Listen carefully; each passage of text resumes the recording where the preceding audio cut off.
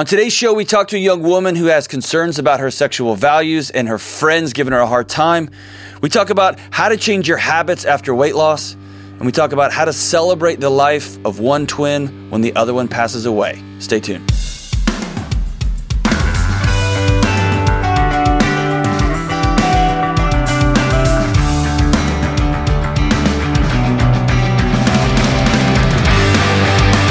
What's up? This is John with the Dr. John Deloney Show. So glad you're here. There's about 8,900,000 billion podcasts you could be listening to, and you chose this one. We're so grateful that you're here. Thanks for walking alongside us as we talk through relationships and mental health challenges and schooling stuff and parenting stuff and marriage, all of it, right?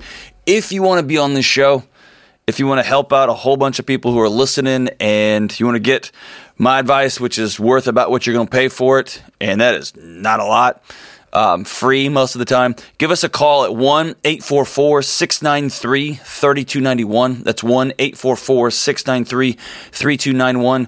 Leave a message, and Kelly will call you back. Or if you want to use the internets, go to johndeloney.com/show, fill out the form, and it will go to Kelly. All right, so we need to have a family discussion here. James, Kelly, Zach, you're already smiling. Listen, so I've been going to counseling lately, and these sessions are getting long and intense, and not intense as though we're camping, but intense like, whoa. And see, I just did it right there. When I get uncomfortable, or I get stuck, or I don't know where to go next, I usually look to the people around me, and I make jokes at their expense so that I can use that joke moment as a springboard into whatever's coming next. So, for instance, on this show, I'm terrible at intros and outros. And so I will look into the booth and see your two beautiful shining faces. I can see Zach out of the corner of my eye. He's usually on checking email or something, so it's all good. So I just did it right there. God, I just did it. Zach, you're handsome and lovely, and you're working hard in there on like 80 different screens. And I don't know how to do it. And so, listen, it's out of insecurity that I make jokes at y'all's expense all the time. There's Jim King walking through. I'm about to make a joke at his expense, and I'm not going to, right? I can't help it. He's a board member here at the office. And so I think it's important to let everybody know, y'all are like my friends. We eat lunch together. We hang out. So I'm sorry for using y'all as like springboard to get me from one thing to another. I need to be okay with transitions, and if I want to have a better intro, maybe I can practice by myself, like a professional, like an adult. Or I could just make our jokes not known to all of America, like Kelly's shirt right now. I'm just Number one, we made a joke about your shirt earlier, and I was calling it back to a private joke that I made off air. I wasn't trying to just do that then. Your shirt is awesome. Yeah, this is going well. But just so you know, I do the same thing when I don't know what to say or whatever, if I make a snarky comment. So how do we keep joy in the world, but take out some of the snark? I feel like the whole world's gone snark, man. It's to ask me, you, and James how we put more joy in the world seems so off color. I mean, it just does seem so off brand. And I would ask Zach, but he just responds to thumbs up and downs. They don't even give him a microphone. I mean, it's fun. People like the snark, but I think people should know that we are friends and that we do actually like each other, and that the snark is all in jest, and that most of the time it's because we don't really know what's coming next on the show, and we're just fumbling as we go. And then I got a thumbs up from Zach just then. That's so good. All right, so James has said he'd been to your house, and I just got a little hurt. So, well, number one, he paid. Number two, right? He didn't. That was a snark. See, I don't know what to say. There we go. All right, I'm going to go ahead and say we're moving on. First caller. That's a little bit snarky. We're moving on. Let's go to New York, and go to Kaylee in New York. How's it going, Kaylee? Hi, John. How are you? I'm great. Thank you for taking my call. Outstanding. I'm doing well. Thanks for calling. So what's up? How can I help? So I'm 21 years old, and I've been in a relationship with a really amazing guy now for 2 years. The thing is, ever since I was younger, I always had this moral that I should not have sex until marriage. Okay. And I've been getting a lot of backlash from basically all my friends and anyone who finds this out, saying, no guy would go 2 years without sex like this. And it's been really making me question the situation so much more. Like, all I know is I don't want to lose him. Mm-hmm. And I'm not really sure what to do from this point on. Like, I don't know. Is it fine if it gets to 3-4 years? Like, how long is really too long? Oh man, that's a great question. So what put this sexual ethic in your head years ago when you were little? Basically, every woman in my family has done this, and not only just that, but just sort of like the reasoning behind it. Knowing like I've seen my friends also like really the distractions that can come from sex, and like how you can really get to know a person better without that. Okay, it can make you blind type of thing, and I feel like relationships are so much more than that. And very cool. So my initial thought is this. Mm-hmm. Your body is your body, mm-hmm. and your values are your values. Mm-hmm. I don't care what any of your friends say. Mm-hmm. What you choose to do with you is your choice. And if these friends of yours loved you and were in your corner, they may give you grief. That's what friends do, right? They may laugh and carry on. But they're not going to demean your values, whatever they happen to be, right? Mm-hmm. They may give you their friend advice, which for all 21-year-olds is about worth what you pay for it, right? Mm-hmm. So you tell me this guy's amazing and he's been with you for 2 years. Yeah. Is he pressuring you too? How do those conversations go?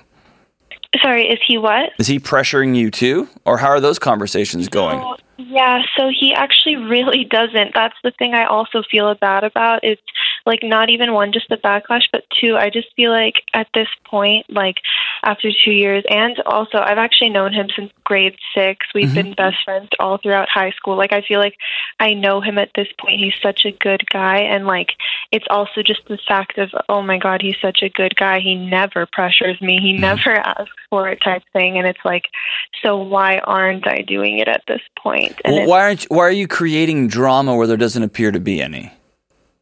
You appear to have some firm values that you've carried for as long as you can remember, and at some level are generational or legacy, right? Mm-hmm. They're not the norm, and that doesn't make them weird or wrong. That makes them impressive as far as I'm concerned. And then you're with somebody who cherishes your values, even when they're hard. And so it sounds like things could not be drawn up better. And there's some sort of discomfort here where you are starting to create fire where there is none. Yeah. So are you gonna marry this guy? Are y'all having those conversations yet? Yeah, like sort of. The thing is, right now we're really young, and like first, he talks about wanting a solid career, like financial independence, and but he does make remarks like, "Oh, when I marry you, this," or mm-hmm. lifelong goals. We talk a lot about, but the thing is, I know I'm not going to marry him anytime soon. Wait, what? So you've known him? Okay, you are young. Fair. You're young, yeah. But you've known this cat since you were in 6th grade. Yeah. So at some point, there's some magic arbitrary number, some age out there, right? Yeah. I don't know. I guess I don't know what you're aiming for when it comes to numbers. You're not going to get to know him any better, are you? No, I don't think so. You're not going to have any wild, like, I got to get my clubbing years out of my life, right? That doesn't sound like you. Yeah. Financial independence is a myth. Right? That's not like a thing. Mm-hmm. Like he still lives with his parents, though. Yeah, that's probably not going to work out, right? you probably don't want that. No. But all that to say is, here's what I want you to do. I want you to be wholly, strongly, and firmly committed to whatever your values are. Your body is your body is your body. And your dumb friends in college don't get a vote. This guy loves you. He's known you and loved you for a long, long, long, long time. And he's all in on your values. Good for him and good for you. Don't create drama here where there's none. And man, I would really sit down and think through what spend the rest of your life with this guy's going to look like. I don't know what else you're looking for or what else you think is going to come up in the next 1, 2, 3, 5 years that you're just going to wait for. I don't know what you're looking for. It's not like you're going to get to know him better. It's not like you're going to have to learn to trust. You've known this guy forever, right? Now, he does have to move out of his parents' house, and so he could do that sooner rather than later. But in some situations, I tell folks, man, you should really take some time. Really take some time to get to know somebody before you marry him. Other times, man, my friend Rachel here, she got married super young. Was it hard? Of course it is. I got married relatively young, and it was super hard. And my friends who got married late, super hard. It's just going to be hard. Don't get married just so y'all can sleep together. But also don't put it off just so you can say we put it off. Just so we could say we got married when we weren't so young. At some point, that age is relatively arbitrary, especially if you both have known each other for a long, long time. I love your question. It's relatively simple for me. Your body is your body. What you choose is what you choose. And you need to find someone who honors your values. You found that. High five. Good for you. All right, let's go to, you know what? Let's take a quick break. Let's pay some bills. We'll be right back. The world has become more and more chaotic and uncertain and loud. And it seems that everyone has anxiety. I've been there and so have you. It's why I wrote this small, direct, and personal book called Redefining Anxiety. In this book, I discuss what anxiety is, what it's not, and how you can get back on the road of being whole and well. Listen, you are not broken, and I'm living proof that you can get your life back. I wrote this book so everyone could read it, not just science nerds like me and my friends, and I priced it at $10 so that everyone can afford it. This little book landed on the bestseller list and is now being purchased by the case and given away in counseling offices, universities, churches, and homes across the country. I don't care if you're a teenager or an executive or a 75-year-old grandmother, this book is for everyone. So go to johndeloney.com and get your copy of Redefining Anxiety today. Hey, what's up? We are back. Let's go to Candace in Victoria, British Columbia. What's up, Candace? How we doing? Good. How are you? Good. Everything going well? Yes, everything is. Fantastic. All right, so how can I help? What's up? So I am 41, and I've struggled with my weight all of my life. And in surgery, I took the big step to have weight loss surgery. And basically, I realized it's a tool and I still need to do a lot of work. It's not going to fix everything for me. Yes. And so I want to get to the root of emotional eating and so that I can have success long term for my kids and my husband and myself. Oh, very cool. Thank you so much for your trust and call here. So to recap, you just had weight loss surgery. How recently did you have this? In January, beginning of January. Oh, so super recently. Yeah. Okay, so have you seen just the weight loss dive that just falls off at the very beginning? Yes, definitely. I've lost 60 pounds. 60 pounds? Congratulations. Yeah. Okay, awesome. So your call was a little bit muffled. So you're asking about, or you're understanding now, hey, this weight's falling off, yet Candace went with Candace before the surgery and after surgery, and you're still the same beautiful woman looking at yourself in the mirror, and you're recognizing that same 6-year-old girl still looking back at you, and you want to know how to get to the root of this thing. For the listener, you're 60 pounds down. This is confetti falling from the ceiling. Everybody's cheering. Yeah. What are you still feeling, though? I guess, so what it comes down to is my parents, I've watched them through my whole life struggle with weight. Mm-hmm. And I now, they're in their 60s and their health is really not good. Yeah. And part of what helped me have this push to do this was I want to be the grandparent that's able to do stuff with my grandkids. And I want to be active, and I just want a healthy future. And so I guess just seeing their struggle and where they're at has really just made me go, okay, I need to do everything that I can do. And and I guess I need to find some other sort of coping mechanisms. Yeah. So is there anything big that you're coping from, or is this just a model you picked up for everyday life? Meaning, I would ask what your ACEs score is, what your adverse childhood experiences.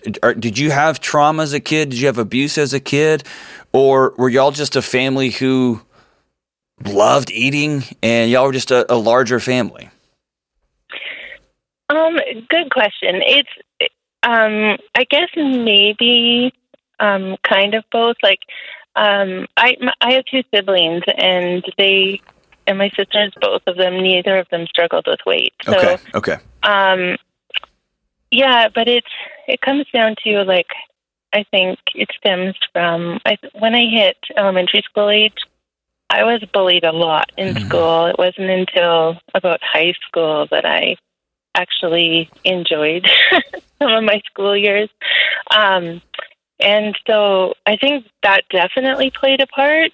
But yeah, like no abuse really, just well, hey, middle school can lodge itself in our souls, man, and it can stay there for a long time.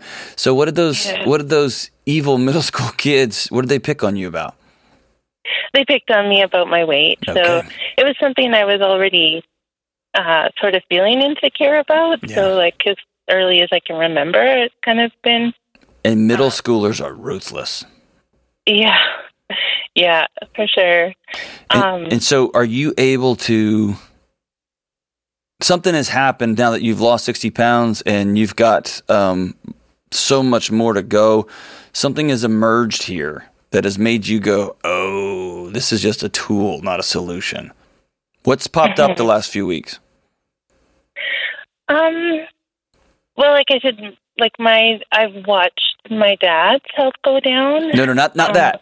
What about you? You are so good at deflecting. You're really good at this. What have you experienced over the last few weeks? I think it comes down to the fact that I've kind of replaced that behavior. So I haven't been emotionally eating, but I sort of replaced the behavior with just staying busy. And I'm getting to the point where I realize I can't just stay busy and distract myself all the time because I'm getting tired. Yeah. Okay. All right. Yeah. And so when you get tired and you plop down just to watch a show with your husband, is that when the old food demons come out? Or just the default, I don't even call them demons, just the default behaviors? Yeah, I would say, yeah. I mean, my husband's really supportive, but he often will have a snack or whatever when he watches a show, and I just kind of sit beside him and just try not to partake in that, right? So, I'm not hungry, right? Hey, that is a losing. You're better woman than me, man. I can't sit there where someone's eating a snack and just watch it happen, right? So here's the thing: in the short term, what you're gonna do, a couple things here. And you probably went through some sort of. Did you go through some sort of pre-surgery? Did they give you stuff to read or counseling or anything like that before the surgery? Yeah, I had to meet with a dietitian for 6 months, and Okay. So and a specialist. Did they walk you through? It's very common when somebody loses a lot of weight all at once. Like on the back of a surgery like this, that there ends up being some major relational challenges. Not that they can't be overcome, but it just changes the dynamic. Did they talk to you about that? No, they did encourage me to seek counseling or speak to a psychologist, but unfortunately, my husband is a pastor, so we don't have. It's not something you make a lot of money at, so it wasn't something we could pay out of pocket for. So gotcha. So here's what I want you to do. I want your husband to go to his church leadership And I want him to ask them to pay for y'all to go to a few months of marriage counseling during this transition time. And not that there's anything wrong, but y'all are going to need to learn new tools on how to talk to each other, how to have fun together. It's just going to change the dynamic of your relationship. And as some of the walls come down, metaphorically and figuratively, some of those middle school voices are going to come back really loud.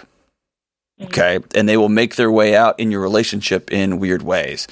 It's just some of his basic, hey, I just want to sit down on the couch. He just wants to plop down on the couch and grab something to eat. He's going to need to be a part of the whole family's healing, right?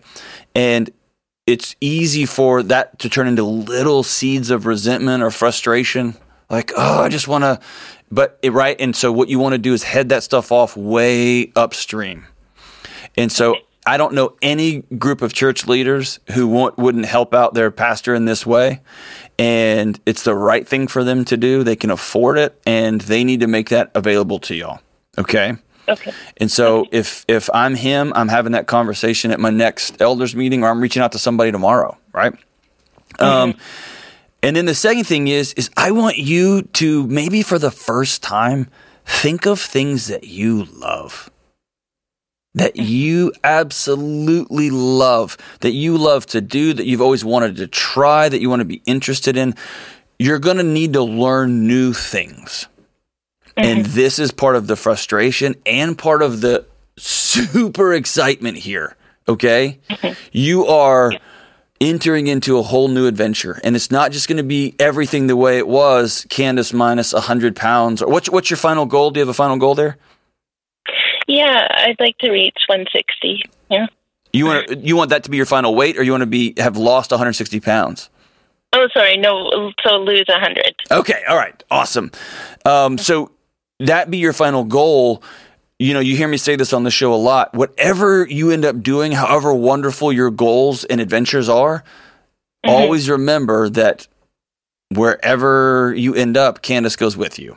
And you want Candace to know some new tools, to have some new skills, to have some new things that she loves, so that when you are down 100 pounds, you're not just those same loud voices, the same patterns, the same repetitive things that you do, the same habits in your life.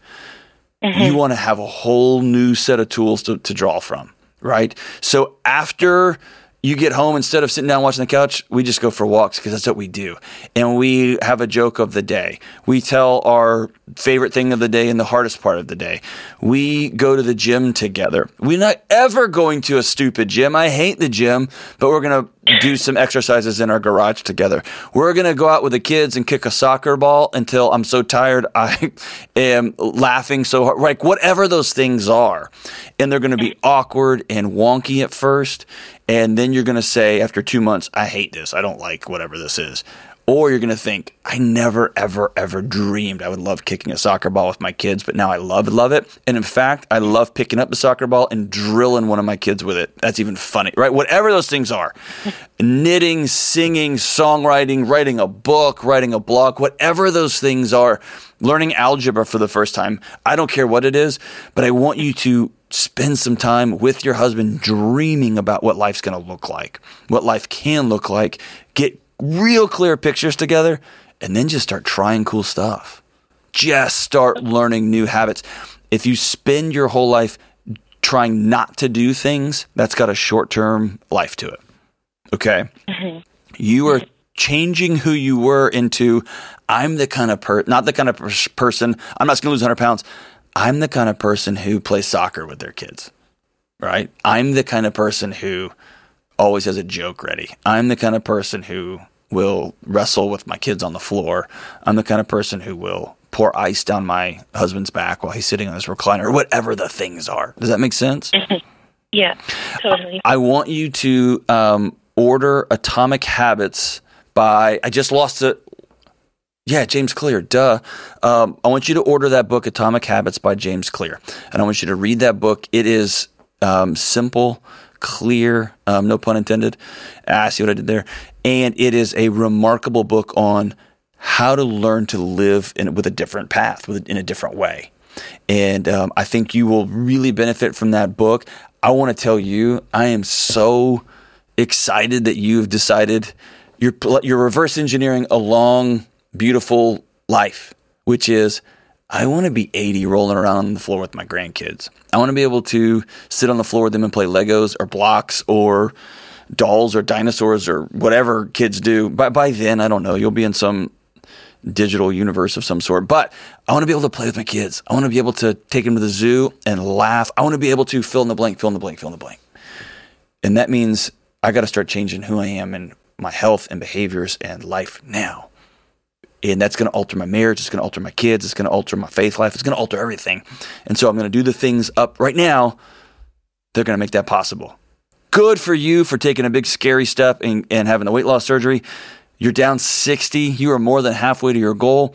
But now the real work starts, which is changing Candace's picture of herself, which is changing Candace's behavior, which is changing Candace's and her husband's marriage, which is changing the household.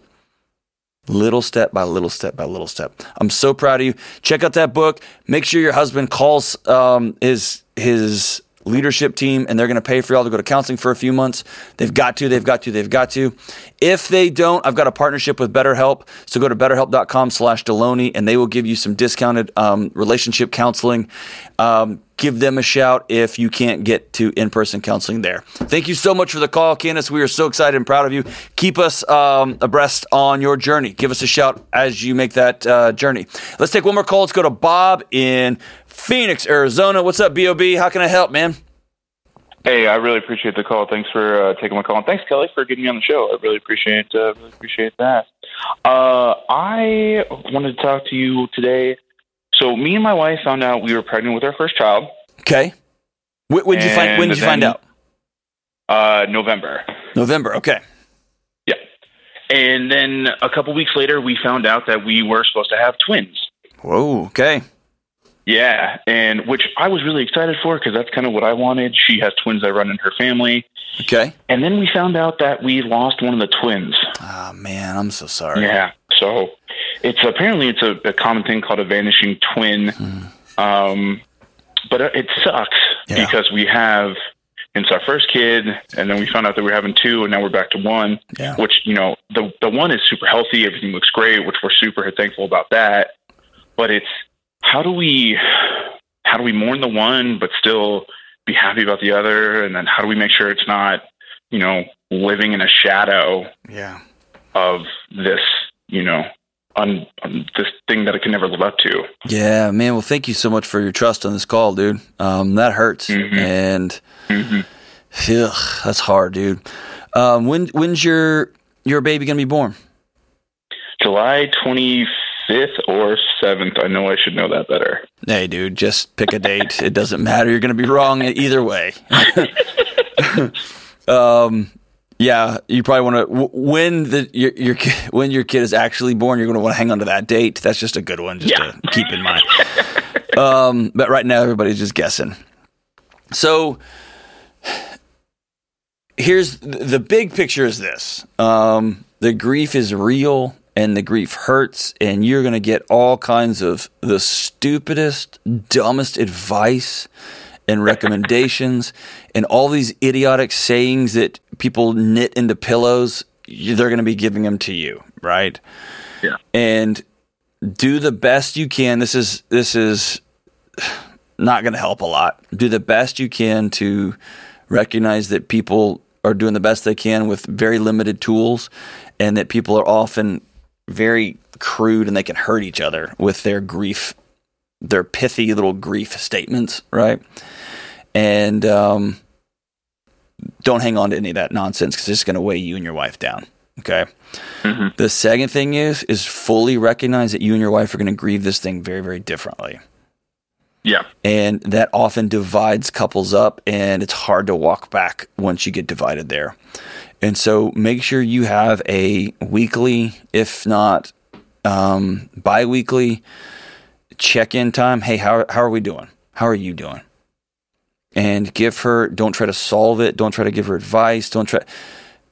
Just give space to each other for grieving this thing differently. Okay?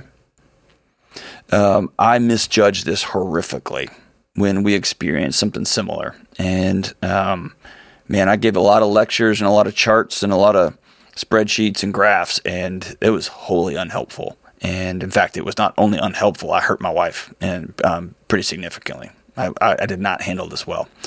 And so give space for each other to speak. So I knew this call was coming, so I reached out to a friend of mine, and her job is having hard conversations with parents and little kids.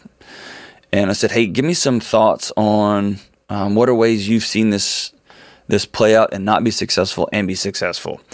Here's a couple of recommendations that she made. The first thing is know full and good. It's okay to talk about the lost twin with the baby, with the young kid. It's okay to have a 2 or 3 or 4-year-old and to have an extra cupcake at the table if you want to remember and honor this lost life in that way. She told me about couples who will write letters once a month until the baby's born. After the baby's born for the first year, they'll just write a letter saying, hey, we miss you. And here's some things that have happened in your brother's life or in your sister's life. And we miss you, and we can't wait to see you again. And she told me about one family that wrote letters and they put it inside of a balloon and they let the balloon go. And they do this on every birthday.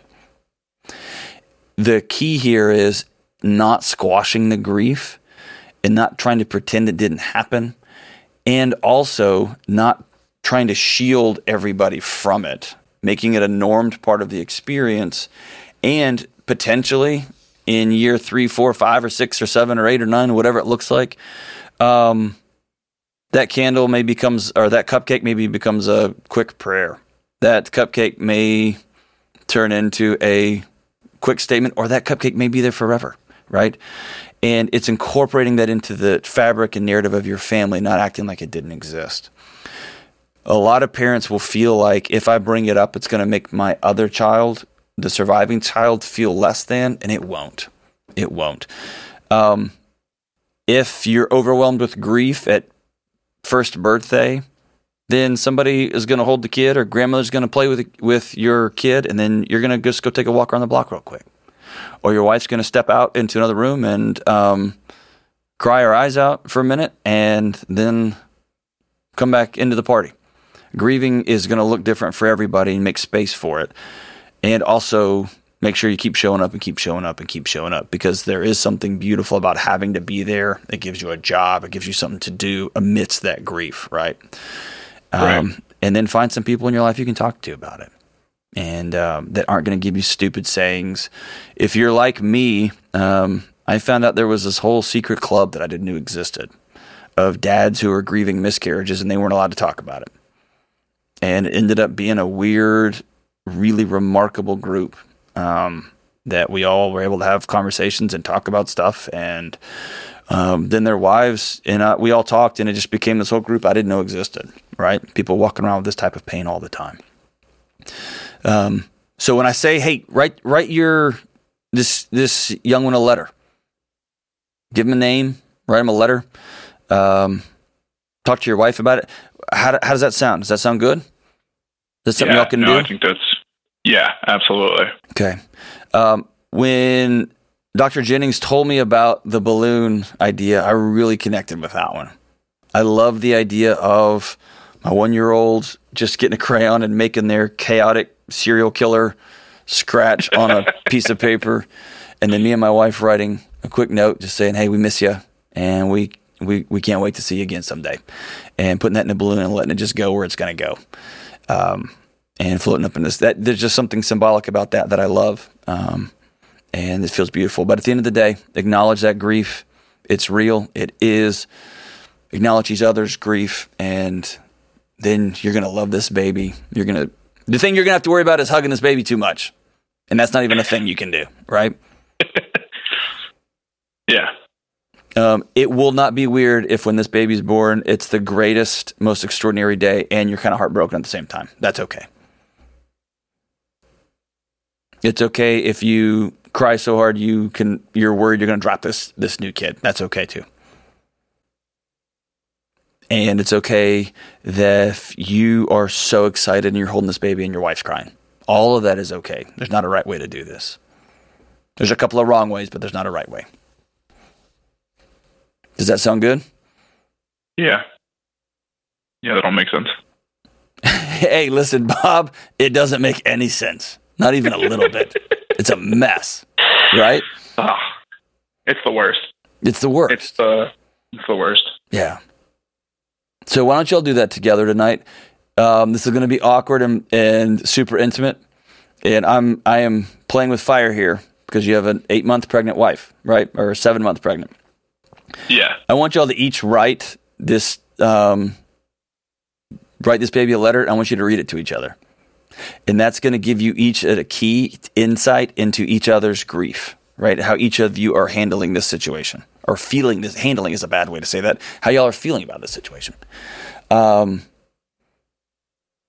it to each other.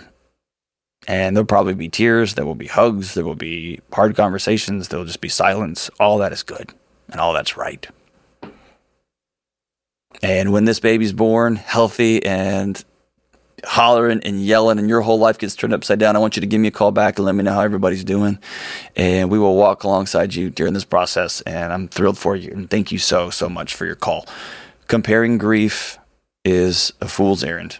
You feel what you're going to feel. And this is y'all's new adventure, man. And this baby's lucky to have you as her dad, Bob. All right, as we wrap up today's show, man, we're going back to the Queen. 2008. Man. Listen, single ladies, you got to put a ring on it. So saith Queen Beyonce. James and Kelly are both dancing right now. Zach, both thumbs are up. All the single ladies, now put your hands up in the club. We just broke up. I'm doing my own little thing and decided to dip. And now you want to trip because another brother noticed me? I'm up on him, he up on me.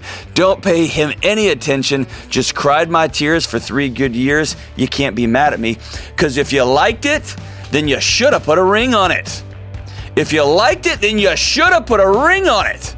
Don't be mad once you see that he won it. If you liked it, you should have put a ring on it. I got gloss on my lips, a man on my hips, got me tighter in my Deron jeans. I don't even know what those are. I wear Levi's. Acting up, drinking my cup. I can care less what you think. If you liked it, then you should have put a ring on it. So saith the Queen. This has been the Dr. John Deloney Show.